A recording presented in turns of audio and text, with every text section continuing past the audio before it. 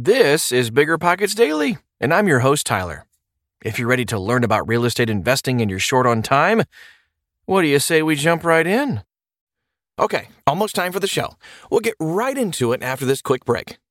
This show is sponsored by Airbnb. Did you know that a long time ago, before I ever started my real estate business, I turned one of my first primary residences into an Airbnb? And that's the extra income that I needed from Airbnb that gave me the confidence to go out and work for myself and eventually quit my 9-to-5 job. And now I have dozens of Airbnbs all over the country. I've even partnered up with the old David Green on a recent property in Scottsdale to take our portfolio to the next level. And of course, we host it on Airbnb. But you don't need to be a full-time real estate investor to start on Airbnb. As a matter of fact, I was self-managing 10 properties while working my 9-to-5 job, so I know anybody can do it. Think about it this way. You're looking for extra income and going on a vacation. Wouldn't it be great to rent out your space and let your property pay for itself while you're gone? I did this one time. I pitched my wife and my roommate, because we were house hacking, on the idea of renting out our home, and it paid for all of our expenses on a trip to Mexico City. So go and give it a try. It might just change your life, just like it did mine. And I really do mean that. Your home might be worth more than you think. Find out how much at airbnb.com/host. The dream of owning a vacation home can be daunting. From finding the best guests, to the maintenance, to organizing the cleaners after every guest stay. With Vacasa, they make that dream into a reality. As a full-service vacation home management company with vacation homes in key destinations across the U.S., they know a thing about how to make owning a vacation home easy and profitable. On top of proactive property maintenance visits by professional local teams, a hospitality-driven booking platform, and around-the-clock support, Vacasa earns homeowners an average of 20% more revenue from their vacation homes. Vacasa is always thinking of ways to simplify the vacation home owning experience by putting your home to work for you. If you're looking to make more from your vacation home, work with the reliable property manager, and finally have peace of mind, partner with Vacasa at vacasa.com/biggerpockets. That's vacasa.com/biggerpockets. How to Build Effective Systems in Your Real Estate Business by Andrew Sirios. Part 2. Welcome back. Now let's take a look and move on to the iterative process of building systems and making policies.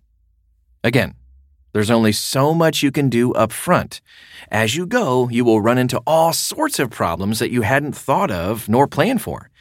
These unique problems, however, are great opportunities to systematize your business. Indeed, with each new decision you make, you should attempt to create a system or policy out of that. Don't just fly by the seat of your pants as problems get thrown at you. Yes, it takes more time in the beginning to systematize and or create policies, but this is a quadrant 2 activity, important but not urgent. That's what Stephen Covey discusses in his classic book, The 7 Habits of Highly Effective People. If you've never read it, please do. These are the tasks that reduce the amount of time you need to spend on such issues going forward. These are quadrant 2 tasks that maintain or increase the level of performance even as your company is tested by larger and larger operational demands. These quadrant 2 tasks are the ones you need to prioritize. So to give you an idea of how this works, here's a few examples we've had to deal with and the solution we've had to come up with. Problem number 1. Cockroach infestation at a house 3 weeks after a tenant moves in. Policy solution. If infestation is within the first month of tenancy, it's on us. They were likely there when the tenants moved in. Afterwards, the cost is on the tenant. Problem 2. Tenant constantly pays late, clogging up management resources. Policy solution. Allow for one payment plan per year. Afterward, an eviction notice will be filed, and the tenant will either need to pay the whole balance or set up a time to leave. Problem 3. A maintenance order takes way too long, and it was our fault. Policy solution. In such cases, when it's not so egregious, we would consider a rent discount. We offer a gift card to their favorite restaurant, which we ask for when they sign the lease to smooth things over. Of course, not everything can be systematized or made into a policy. On a recent portfolio purchase, a tenant gave notice to leave to the seller while we were under contract. Their lease, however, went for another 6 months. The seller had been soft about enforcing lease terms, so the tenant thought it would be fine. And they just got a house under contract to buy and couldn't afford both the mortgage and the lease. In this case, we asked the seller to prepay 2 months of their rent, and we would call it good and let the tenant out of their lease. He agreed. You can't really create a policy for such a specific situation, but you can for many, and you can create broad outlines of how to respond to really unique circumstances. Like, for example, if, while under contract, the seller wants to let a tenant out of their lease, we expect to be compensated for it. So, while it's impossible to cover every scenario, and you certainly need to leave room for flexibility when it comes to many decisions, you can still systematize and make policies for a lot of ground. And that will go a long way to scale your business and facilitate future growth. And continued sanity, by the way. Now let's take a look at key performance indicators, or KPIs. As you go, you will want to start developing KPIs for each major area of your business. Broad indicators for your company are pretty simple and should include things like gross income, net income after operating expenses, cash flow after debt service, change in income year over year, occupancy rate, delinquency rate, units bought this year. But these indicators are very broad and don't tell you a lot about why things are the way they are.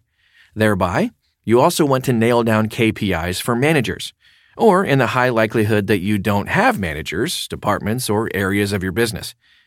While it's true that you may not know whether the number you get with any given KPI is good or bad, you know what's better and what's worse.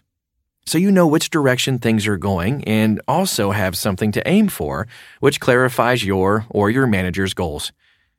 Here are some examples that we track for different departments. Acquisition. Properties acquired, units acquired, average all-in price per property, average ARV, rehab estimate, rehab actual rehab estimate. Turnover. Total rolling days of all properties in turnover at end of the month. Average days from possession to a finished scope for month. Average days from a finished scope to market ready for the month. Projects completed that month. Average cost of turnover. In property management, you can look at deposits in the month, deposits minus move-outs, percent of potential rent collected or delinquency, lease renewal percentage, occupancy percentage, average rent increase, or total rolling days of properties available for lease on market at end of the month. Maintenance. Closed work orders in the month, work orders outstanding, closed work orders, average time to complete work order in that month, number of work orders that took longer than 48 business hours to visit, callback percentage. Those are, of course, just what we do. Yours don't have to be the same, but they do give you a good idea of how things are going. And while monthly anomalies shouldn't be surprising, particularly with things like average cost of turnover, these aberrations should work themselves out over the long run and give you a really good idea of how things are going. And if you do have managers, they are a great way to evaluate their job performance without micromanaging or blindly trusting them. And one last note here real quick. In order to track your KPIs effectively, you need to have quality accounting. In addition, in order to sell at top prices and get banks to lend to you or just know whether you're solvent, it's critical to have your accounting in order. This is not something to skimp on. Make accounting a priority and either learn accounting or, better yet, outsource or hire someone capable of doing it. I can't tell you how many times I've seen small investors selling a property with horrible accounting. Such a state of affairs not only reduces the value of their asset, but it makes it all but impossible to scale. And let's wrap things up today with the conclusion. Systems and policies are essential for scaling, and scaling is essential for growth. But again, the biggest takeaway here is not just that systems and policies are good and necessary, it's that building them is an iterative process that truly never ends.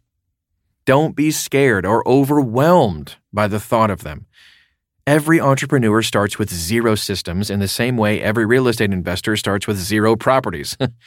But in the same way, you don't intend to stay at 0 properties. You should intend to grow your systems alongside your company. Back forth, around and around, forever and ever. Thanks for checking out this episode of Bigger Pockets Daily. Remember, every Thursday there's a new episode of the Bigger Pockets Real Estate Podcast. And they drop an episode each Sunday, too. Twice a week. Sheesh. Slackers. But seriously, check out Brandon and David's show. You can search for it on your podcast app or go to biggerpockets.com/podcast. Meanwhile, I'll meet you back here tomorrow.